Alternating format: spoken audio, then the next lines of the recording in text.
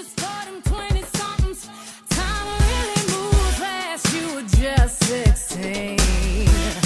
This is for them 30-something that didn't turn out exactly how your mom and dad. Welcome to Point Your Toes, the Adventures of an NYC Dance Teacher.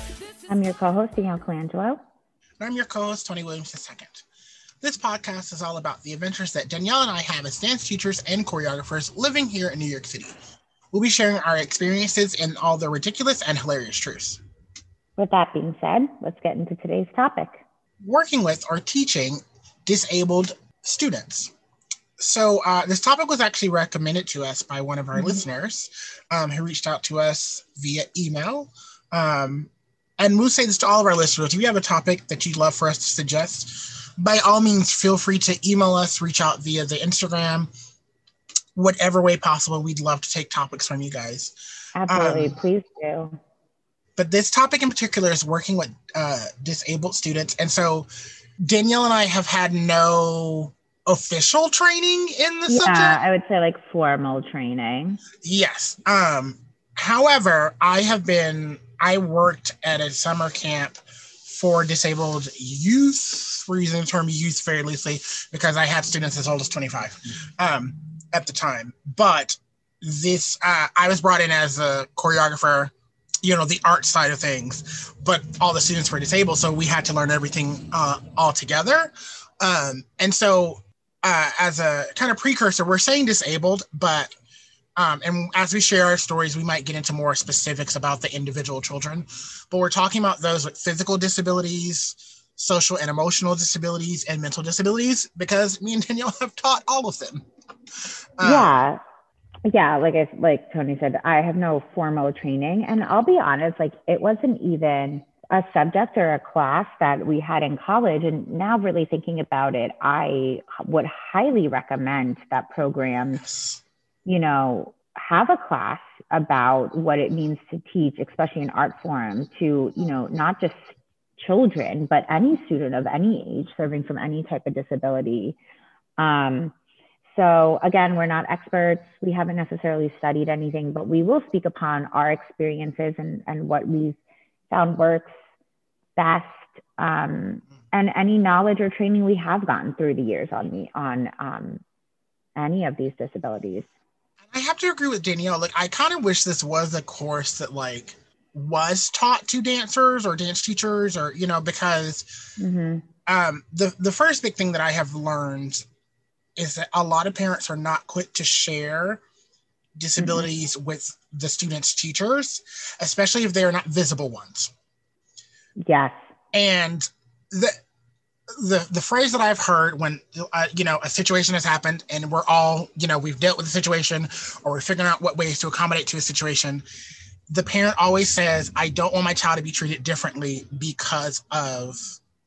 Yeah, I've heard that. And I've heard, I don't want them to be treated differently, and I don't want them to lose out on opportunities because of. Exactly.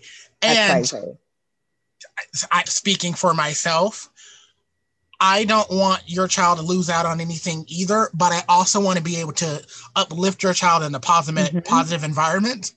And so that's honestly where a lot of what training or what experiences I have came, because I just started asking questions, because all too often I will get a class roster for wherever I'm teaching at. And then I'll meet a kid, and because I've just worked with them over years, I go, oh, this child has ADHD, or this child has learning disabilities. And that may come up that may seem like something that's not necessarily important in dance, but then I start teaching vocabulary. Let's be clear, a lot of dance vocabulary, especially if we're doing the basics, are in French. So if they have difficulties with English, trying to teach them a whole other language can be very difficult. Or I can take different approaches, but if I don't know, I'm playing catch up to a game that I've already lost. Absolutely. And I think about one of the best things that ever happened, and now I advocate for, and I make sure I'm in these meetings, is the first school I worked at full time had me sit down and be part of the IEP meetings and and gave me an IEP binder. Now these are like law binding documents. There's a lot of sensitive materials and subjects in there. But at the end of the day, what an IEP does is it goes through, if you're working with children specifically, it goes through how they have done in school so far, or pre-K, or whatever environment they've been in. And if there are any, disabilities that have been noticed, that have been tested for and have been proven, and other stuff about them. So like stuff that triggers them, stuff that they love to do, right? Like I've had IEPs before for kids that are like, they have they'll say like, oh, they have a learning disability, but on top of that, they have a really hard time like focusing and completing work, which could, maybe mean they have ADHD, but regardless, but then it'll be like, but the child does so well in gym class, or they love to be out on the playground. And I'm like, great. So that means that they'll do well in dance, and I could use dance to leverage them to hopefully make them just feel better and help them in their academics. Or I've read IEPs that are like, this child, has XYZ gross or fine motor skill issues or delays. Not issues. That was the wrong word, but delays, right? And especially the gross motor, even the fine motor, but especially the gross motor. Mm-hmm. If that child has gross motor delays, they're not going to be able to do what I'm teaching or keep up. And again, like Tony said, I don't want them to feel bad. I don't want them to get frustrated and have the temper tantrum or shut down in class. But instead, I can have a separate conversation with them, or scaffold activities, or have two different ways of doing the activity so that they can feel successful in what they're doing. So the first time, so for those that don't know, oh my God, I hope I remember, IEP is individual assessment educational plan, I think. I'm going to look it up right now to double check. So for the longest, individualized educational plan. Mm-hmm. So for the longest, fine arts teachers were not included in IEPs, or after school programs or secondary programs were not included in IEPs, because like we said, these are legally binding documents that are to protect the child. And it can have everything from like social services reports to medical history.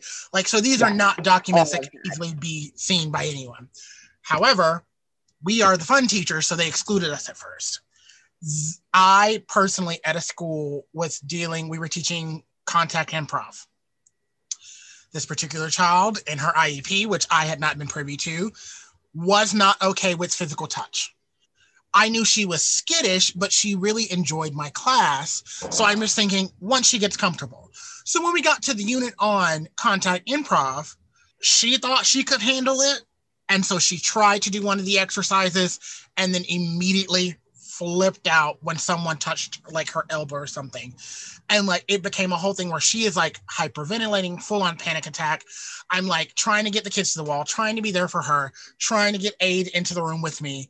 And so like, after, we get calmed down and everything like that, and we explain what's going on, mom starts to get upset, being like, why was she ever doing this exercise? You should have known better. And I'm like, no. Why would I have known better? And that's when I found out in her IEP, she'd had some emotional stuff that happened in her childhood that like she's still working through, and is going to, honestly, dance had helped her become more comfortable with her body and, help work through those things. But because I was left out of the fact that she was not ready for strangers, in particular, we were doing kind of the amorphous blob contact improv thing. Like, so where dancers just touch and react. And so it literally becomes a giant blob of moving body parts. She was not ready for that. And so like after the fact, I had to go back to my bosses and be like, this is why I need to know what's happening with the children that are in my care, because I would have never put her in a group. Like, even if she was like, I would like to try, I could have done a one person, two people contact improv exercise with her to see how that goes. Or I could have brought in another teacher so that the person that she was working with has knowledge of what's going on and can react accordingly to make this person feel safe. Well, and that's so that was my first introduction to IEPs, and I was not a happy camper about finding out. And that's a scary situation, because yes, you wouldn't have been, the school would have been, but could have been sued, right? Yes. It's in the IEP. But because you had no idea, and so like, I'm really big on, now I get the IEPs. If at first they don't ask, I go, I say, I need to be in a meeting. I need the binder. I need to look through all of the files. Is something I actually recently got upset with a teacher at the school that I work with because something happened and I like sent an email about something and I was like, hey, so I noticed X, Y, and Z happened during this class. Well, Danielle, obviously because X, Y, and Z is going on at home. How was I supposed to know that if you don't talk to me? And so I think like the biggest thing, I mean, we're kind of like moving away from this, but like communication is key. And then I will say that like something else is like, you said this before, you kind of started touching upon this before, like dance and dance class movement is so magical in the sense that it can help so much, not only with like those who are more visceral learners versus, cerebral, but it can also help to heal trauma. So I do have dance therapy training, and that is definitely something that I have found exceedingly helpful. Like I often, and I should go back and get like training with those with disabilities, but like, I have learned that a lot of the things that I did that fall under my dance therapy training has helped those on varying levels of disability. Yeah. Well, and I was going to say, like, it can be such a magical, powerful place. But on the flip side, depending upon like the situation you had with this student in your class, depending on what's going on with them, it can also be a trigger. It could be something that they're not ready for. And so having, I think first and foremost, a couple of things, if there's like dance teachers or educators listening, if you work in a school, even if you're after school, ask for the IEP binder. If you're not allowed to have it because maybe it's an after school program or something like that, ask for some sort of like a cheat sheet rundown. Throw the S word at them. You could get sued if X, Y, and Z happens because I didn't know about it. They'll give you the binder. The other thing I would say is if you notice something with a student, talk to somebody about it. Talk to your supervisor, their teacher. Maybe you don't go to mom and dad or the guardian first because you don't want to push in pride, but it is so, to me, I'm like, at the end of the day, it is more important that I am making sure a child feels safe and can learn than keeping them, and I don't know, like, and keeping more, or just alienating them or making them feel worse. Because I think of all the time, like I said, we've talked about this on the show before. We are constantly having to teach dance history and dance vocabulary and other forms of just pure physically moving your body. And the last thing I want to do is to give a child, a definition, like, here, read the paragraph that I've placed up on the wall that has a ton of French words. Like, if I know they struggle to read, like, I'm not going to alienate this child to read this one paragraph when it's not that vital, and so that is definitely something that has to be taken into account. Also, on the reverse of it, when it comes to physical disabilities, I want parents to not limit their children as well. Leave it to the professionals. So prior to the shutdown, I had several students that are hearing impaired.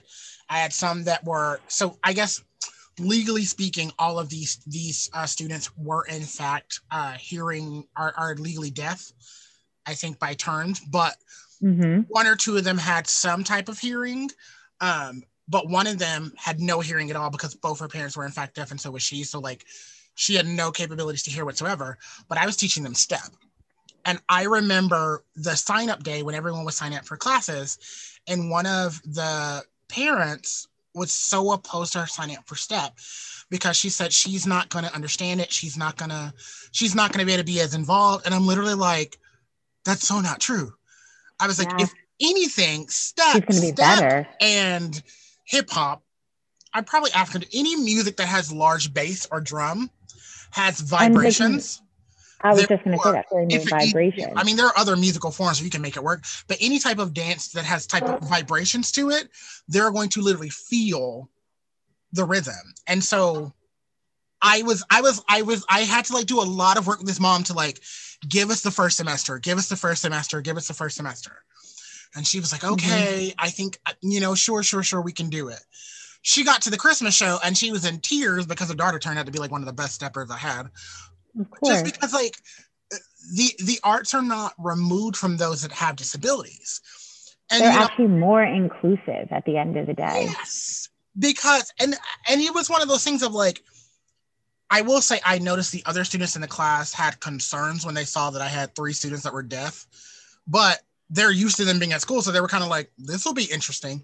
They never verbally said anything, but I could see in their faces they were a little serious, and so I would show it to them once, and then they would learn it like everyone else, and then if on the rare occasions where we did a very complicated step, I would tap out the rhythm on their palm so they would know kind of the rhythmic of it.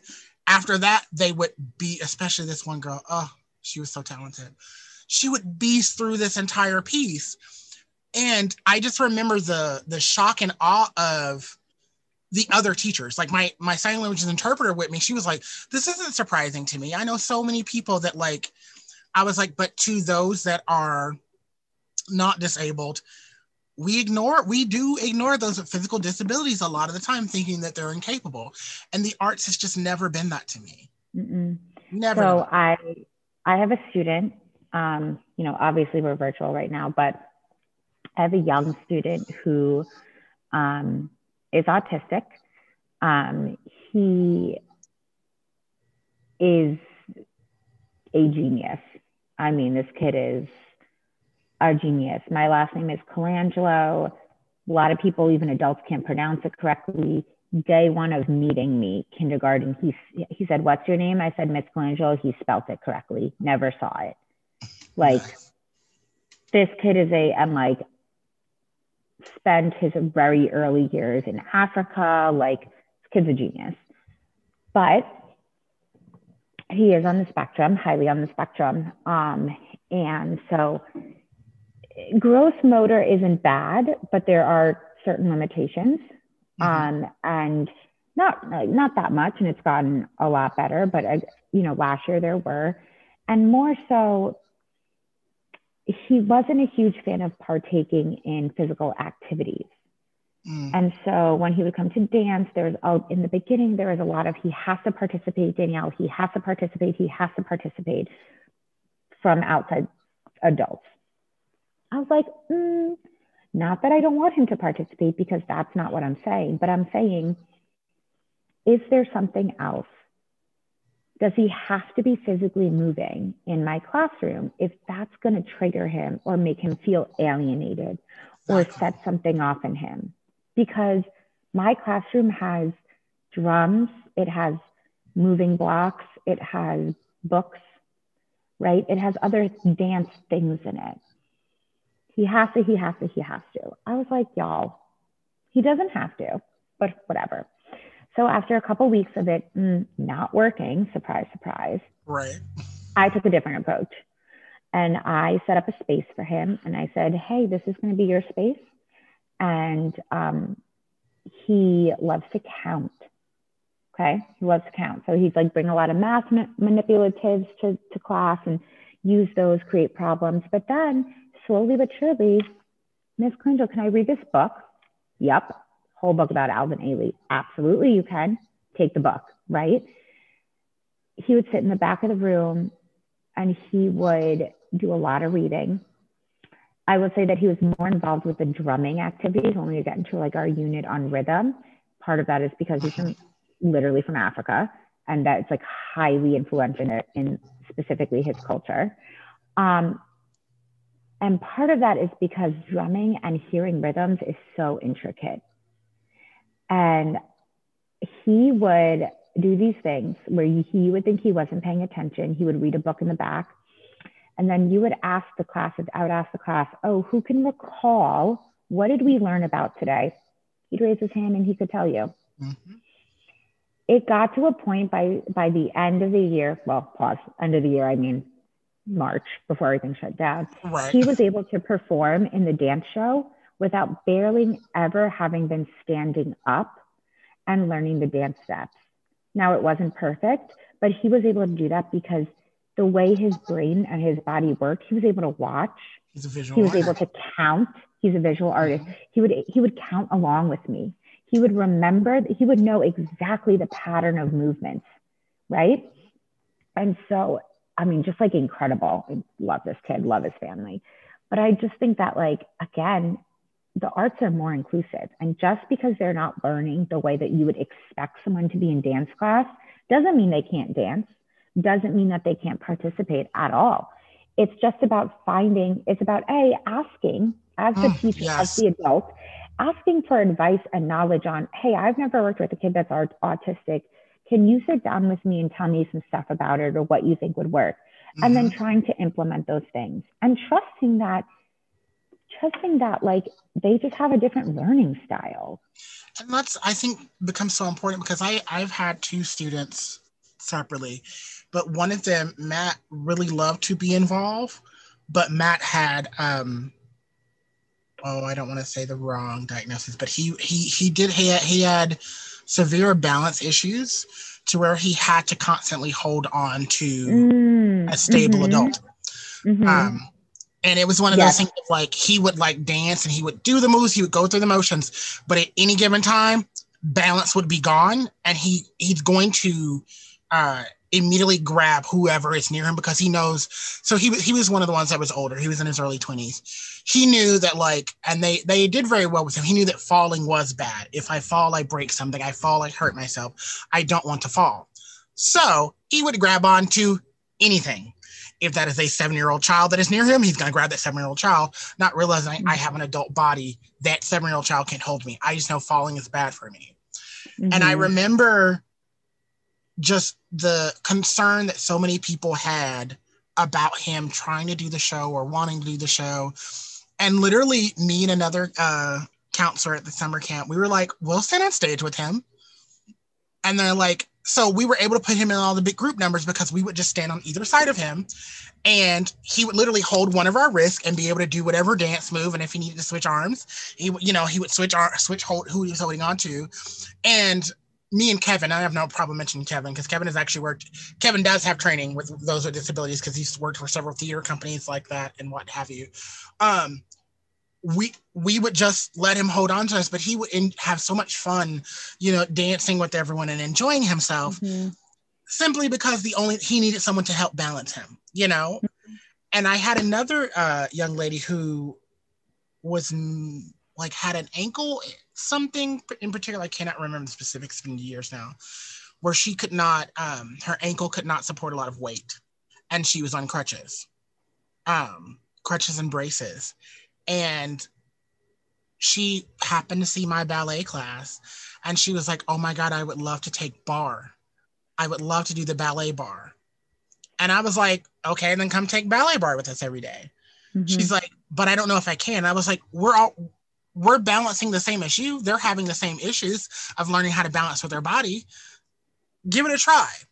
And so the next day, like she came in and like, she did bar. Like she would have to do some modifications when it was on the left side, but the fact that like she was able to she only actually needed one crutch while she was doing bar with us. The fact that like she had a gorgeous porter bra, now that I think about it, but like watching her kind of like lose herself and just doing bar, which most dancers can tell you most of us hate bar, or bar is a struggle because like you have to get it perfect because you're at bar. But watching her like come alive while she would do bar with us, she wanted to do across the floor, but that was a little center work and across the floor work was a little too difficult for her. But she would still stand on the side and like do what she could. And like, I just remember thinking, has she tried this before at this school and no one let her because of whatever reason? Because the school's had dance for years. So I'm just a firm believer, and I know we've said this on the show before, I'm certain, but if we haven't, I'll say it again. Dance is for everyone. The arts are for everyone, and there might be limitations or there might be difficulties that come along the way, but I've seen it help too many people find happiness and joy and comfort that I don't think that working with those that are disabled highly or not at all, or, physical or even mental and emotional. I think there is room for everyone because it's not surprising that the student you had where he really loved the drums. I can tell you how many times when there's live music, students that are on the spectrum enjoy it, thoroughly enjoy it. Yeah. I mean, and he was just someone I had a young man in a show that I choreographed who was on the spectrum, but also had some motor issues, fine and gross. And, you know, I knew about it. The director knew about it. The musical director knew about it. The stage manager knew about it. Okay. So we understand that processing. And I think there was also a processing that went along with it. Processing might take a little bit longer. Mm-hmm. Okay. So we know that. So I'm not going to yell at you when you didn't remember something right away. Like I might yell at the next kid, right? But like, and I remember after opening night, Mom came up to myself and the director, and she was just in tears because she said, I never thought that he would be able to do this. Yep. And here he is, like a supporting character in this musical with solos, doing the whole show, accepted by his cast. Also, like, what a wonderful cast that was. But like, I just think that it's such, theater and dance and the arts are such an accepting place in general. Mm-hmm. And I think that too many times people, I agree with you, Tony, that people think of it as like, well, that's so much extra. It's so much more. My child or whoever will never be able to do it. Meanwhile, it could be the thing that lights them up. Yeah, because I find that happens a lot of times with dancers with scoliosis or spinal issues and things like. I remember this was in college, maybe. It was one of the dancers had scoliosis, and so she could not get her turns down. Mm-hmm. And I think I've talked about this. We were tested on turns. Like one of my jazz teacher only tested us on turns because she said, if you're not aligned on turns at center, why am I wasting my time? It's going to show up elsewhere. And I remember the young lady that had scoliosis, and she was like, I will never be able to turn like that because I have X, Y, and Z. And my professor was like, that's not true. I don't know why that's not true, but ask me again tomorrow and I'm going to be able to tell you why it's not true. And unbeknownst to us, we all found out our professor was married to a doctor. And so she like went home and she herself like has her master's in blah, blah, credentials. So like she went and like did some research, talked with her husband. She was like, haha, this is why I know you can do your turns because of this. And like, she just broke down like how you might, this like modification, like you might have to like adjust or overcompensate the carriage of your arms or like the placing of your hip or your shoulders, but you can still get just as many turns. Mm-hmm. By the end of the semester, baby girl was hitting 4 and 5s, pirouettes like everybody else. And so I think just seeing that just reminds me like, and I've met plenty of dancers, honestly, with like trick hips, bad knees, bad shoulder, injuries that they've overcompensated for. So like, if that is possible for those where those disabilities have appeared later in life, there is no reason that from jump, when we know what the issue is, or we know what the concern or difficulty is, that we can't make this stronger or better or learn how to make it work. I also say, I get asked this question a lot, right? Like, why did you decide to teach dance? And I decided to teach dance for a couple of reasons. I think about how dance was my safe space growing up. It was a place where I excelled and I felt comfortable in my own skin and I was pushed and I was trying different things, all those reasons. So I want to be able to kind of give my experience to someone else. I also teach dance because I know firsthand that those with learning disabilities tend to gravitate toward and excel in the arts. Also like Absolutely. Also sports usually, but like we're just talking about the arts in particular. My brother, for instance, who's on this podcast, like he,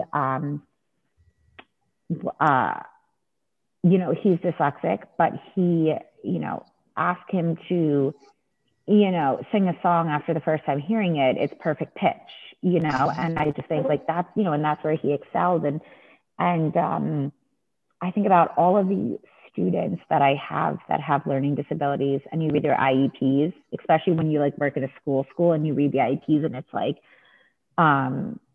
they have a reading delay, they have a speech delay, they're having issues in math, and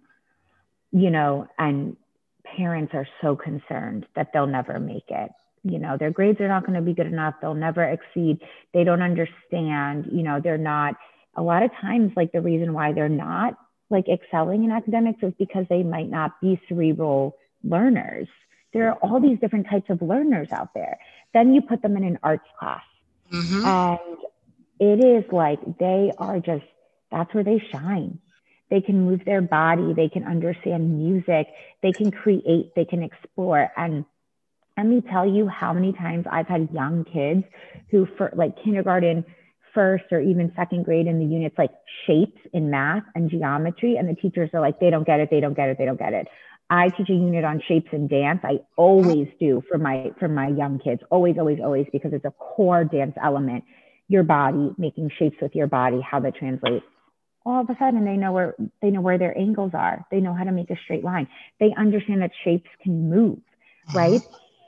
Because not everyone is a cerebral learner, right? I could also like go on my platform about like education reform and oh my God, same. The whole thing right now, but it's, the arts are an amazing way. I mean, we're talking dance in particular, but music, singing. Or it makes me think of like cooking, so like right. You gotta know math. There's always this funny thing of like, one of my friends is also a choreographer, Janelle. I don't think we've had her in the podcast yet, but like we always talk about like, what type of choreographer are you? Are you a 5, 6, 7, 8? Are you a boom cack? Are you a like like how do you count and like keep rhythm? Like, because every choreographer has kind of like their own rhythm of what they do.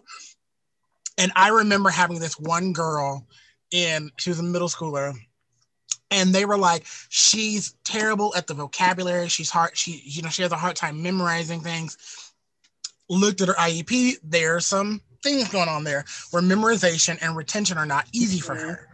So the first thing I said, cool, I'm going to record all of our classes. All of our classes are going to be uploaded to a Google Classroom where they're private links. You must have the password to get it. If I find it on the internet, I fail you.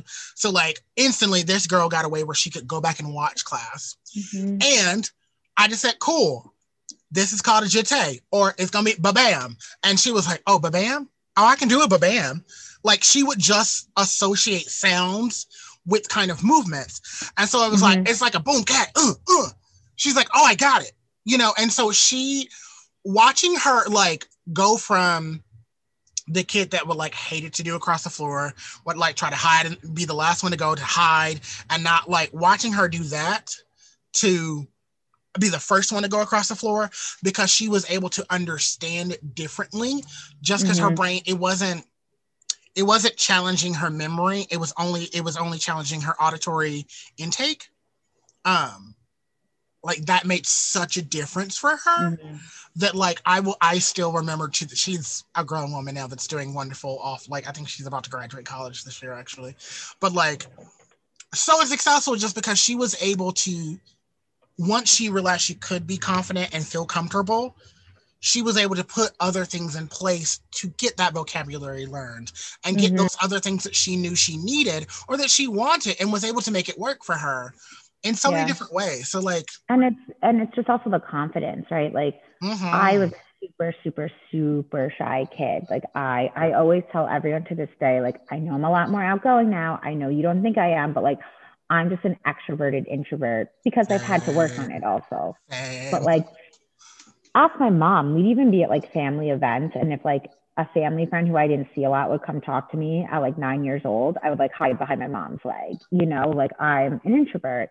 And so I think when you get a physical art too, I mean, any art, actually literally any art, but also in dance, when you're able to express yourself or release tension or stress or happiness or anger from your body, you're able to then find the confidence to move on with the rest of your day. So maybe you're in school and you're a kid and you're a student and the rest of your day still isn't easy, but you now have these tools to understand how to feel in your body and release things, or just the confidence to know that like, I was able to do that in dance, I'm going to be okay in math class, right? Or like, I'm going to deal with math and I'll get through math because then I get to go to dance where I thrive. Or having people, I've heard one of my students that is disabled speak about the fact that he said for the first time in my class, and it made me cry. Oh, there's a tear now thinking about it, because this one like got me hard. He's like, for the first time in my life, I had people staring at me because not because I'm disabled, but because I did something right. Oh. And I was like, ugly. Like I lost it when he said that. And his mom was like, I've never known that he felt that way, or just like that, because I mean, he was good. It was like, was it hip hop, modern? I don't remember what dance style it was, but like, I just, like, I think his was another spinal thing. So like it was modern because we were doing swings and we were, we were doing Lamone swings and things like that. And so Lamone and Florrick can be a little gooier, and you don't have to have such perfect lines all the time. And so he was able to excel at that because he wasn't caught in ballet where he needed certain alignment things, like, so the fact that he could, kind of slink his way through things, he was phenomenal. And just watching, just like hearing him say that, like it really, I will never be for anyone turning down the arts to those just because they have a disability. I've seen it. I've seen successful dancers with disabilities of every single kind, physical, emotional, at all ages. I know I've seen, but I have not worked with, a dancer who had to have her leg amputated, but she still goes on point. She was able to get a prosthetic made that's a point shear. And so she's still able to go on point, So like there are still numerous. And even if like you like physically, like I'm thinking of like, I've never worked with someone, but I know people who have worked with like dancers who are in wheelchairs. It's not just about your legs. Dance is more than just your legs. It's the rest of your body as well. Absolutely. And there's no reason why you can't create a whole beautiful dance sitting down and being a beautiful dancer. And there's such creative ways of doing that I would say to those that are, to choreographers and dance teachers that are able-bodied, treat it as a way to challenge yourself to like that kid or that student feels so comfortable or so at home in your class that they want to be there because they know whatever piece of choreo you're going to give them, they can also do. Yeah. That's how I look at it, is that like they're just excited to see what I come up with as their classmates, even though they have this, this disability. So I think there's a lot to be said for just giving it a try and stop taking things at surface value. Cause like, I think the arts are all about questioning the status quo or questioning what we think something should be or is, and proving the world wrong. Yeah. And I just like, I think like obviously all of my students are special and I remember so many of them, but those who someone, usually not the student, usually it's someone else says they are not going to be able to do this. I'm nervous for them to do this. I don't know if they can handle this. Those are the ones that like, when something happens, you just like, I mean, you'll never forget that, Exactly. I also want to say, I was recently speaking with someone about this, that dance and movement is not just technical. Of course, if you want to pursue it or you're serious about it, you need the technique. We talk about how important technique is all the time. Tony and I are huge proponents of like actual technique, like of course, right? But dance is also about just like being present in your body and being able to like move your body and express when you thought you couldn't, and tell a story or pinpoint where something is coming from and move through that, and just like dancing for yourself. And that's come up a lot for me lately in like some work I've been doing and talking to someone I've been working with and thinking about, we are getting to the point where things are going to resume. Yeah. Like, we've had this conversation before where Tony and I are like, oh, things are going to resume. But like, no, we're at that point where like in the next 4 to 6 months, there's going to be drastic shifts. And I just hope that like, if your child's not back yet when they go back to dance class, or when you go back to the studio as a dancer, as a choreographer, as an artist, as a human being, dance is more than just performing or being noticed. Absolutely. And I also think that that's part of the thing with like arts and education. Arts and like having the arts is not, it's not just an extracurricular, and it's not just like, oh, well, they're either going to be famous or what's the point? Like, no, it's more than that. And it can do so It's a much. lifeline. It's a lifeline to so much. So much. And this kind of brings me into kind of like the tip of the week for this episode. This one is for our teachers. Like, I mean, like, whole global pandemic aside, for those in the United States, the whole like political election aside, we're also almost through the entire school year, teachers. So like, let's think like we're at the end of February, like teachers, right? Like, so teachers, if you're wondering, like you're feeling overwhelmed, fatigue, and all those other things, even though we just got back from midwinter break, or some of you didn't have midwinter break, but like you're feeling that way because you probably didn't realize we're halfway through your school year. That's why you're feeling it. Because I definitely had a moment last week I was on vacation last week, not even gonna lie. But I was just like, oh my God, I'm feeling so exhausted because like we're in the second semester of a whole school year, and it hasn't completely felt like a school year to me because we're remote, and like some of my classes are hybrid and all kinds of, like all the other stuff. It hasn't quite dawned on me that like we're in the middle of a school year. Like I've been working, but like it's just been felt very weird, or it's felt like it has happened to someone else outside of my body. So it's just like, teachers, breathe, you're okay. You've made it, if there's one upside to this ridiculous world is that no testing is happening right now. So we might actually be able to enjoy the month of March in schools. And for our non-teachers out there, March is testing month. So there's always there's very little, I think there's either no or very little days out of school, because March is test month, and it's usually quite miserable for most of us teachers. But this year, could be kind of great. There's no testing, So I just say, breathe, teachers, breathe. We can make it to spring break. We can make it to the end of the school year. Yeah, well, I do have something else kind of along what I was just saying before, but it's so funny that you said that, because I was off last week as well. And I definitely spent half of the week being like, I'm just like tired. And like, I just like slept and laid down, because it is true. It's this weird feeling of like, we're in like that, right? Like I always say, like end of October to November, shitty part of the school year, right? Like February to March, shitty part of the school year. But because we've been remote, it doesn't feel as like, honestly, it is kind of like a weird out of body experience. Yeah. But I was exhausted the week before, and I was highly irritated with everyone, and I definitely needed that break. And today I went outside earlier today to get some coffee, and it's so beautiful. I'm in New York, and it's so gorgeous and beautiful. It was like 48, sunny, not windy. Literally hasn't been like this in God knows since when. And I had that moment of like, and if we have any teachers listening out there, you're going to know exactly what this means. That moment of like, in the air, you could feel that like the school year is almost over. It's feeling.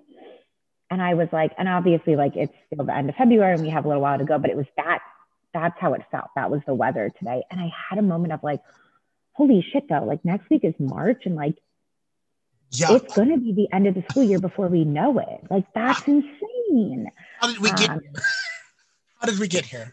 That's why I'm tired. I know, but yeah, so I agree with you. But I would say my tip of the week, this goes back to, I was chatting with a friend of mine, doing some like dance stuff with her in this business she started. And we were just talking about this idea of, I think this is very prevalent in a lot of younger adults and performers and young performers. And we've kind of touched on this before. And I know Tony and I agree on this, and we've said this before, but like dance class should be about dancing, and it should be about moving your body. It should not be about impressing the teacher or the other students, dancers in the class, or, trying to get noticed or asked to like record, right? Like looking at you, Broadway Dance Center and steps, right? Like, right. But it should be about dancing. It should be about connecting with your body and why you love dance, and expressing and emoting and like letting shit go. And I really hope that as things start, I know there are studios out there that have already reopened. as the world slowly gets back to normal, as auditions rev up, as theater comes back, as big studios open, I really hope we can remember that, like, when you go to a class and you dance, that's when someone usually ends up noticing you too. But it's not about that. Like, dance to dance. Don't dance to just dance. You know what I mean? Absolutely. Well, that's it for us. The curtain has closed on this episode, but we hope that you will join us next week. And every week after that. Episodes come out every Thursday. You can find us on your favorite podcast app. Don't forget to like, comment, and subscribe. We are at Point PYT on all social media platforms. I'm your co-host, Tony Williams II. And I'm your co-host, Neil Colangelo. See you next week on Point Your Toes, the adventures of an NYC dance teacher.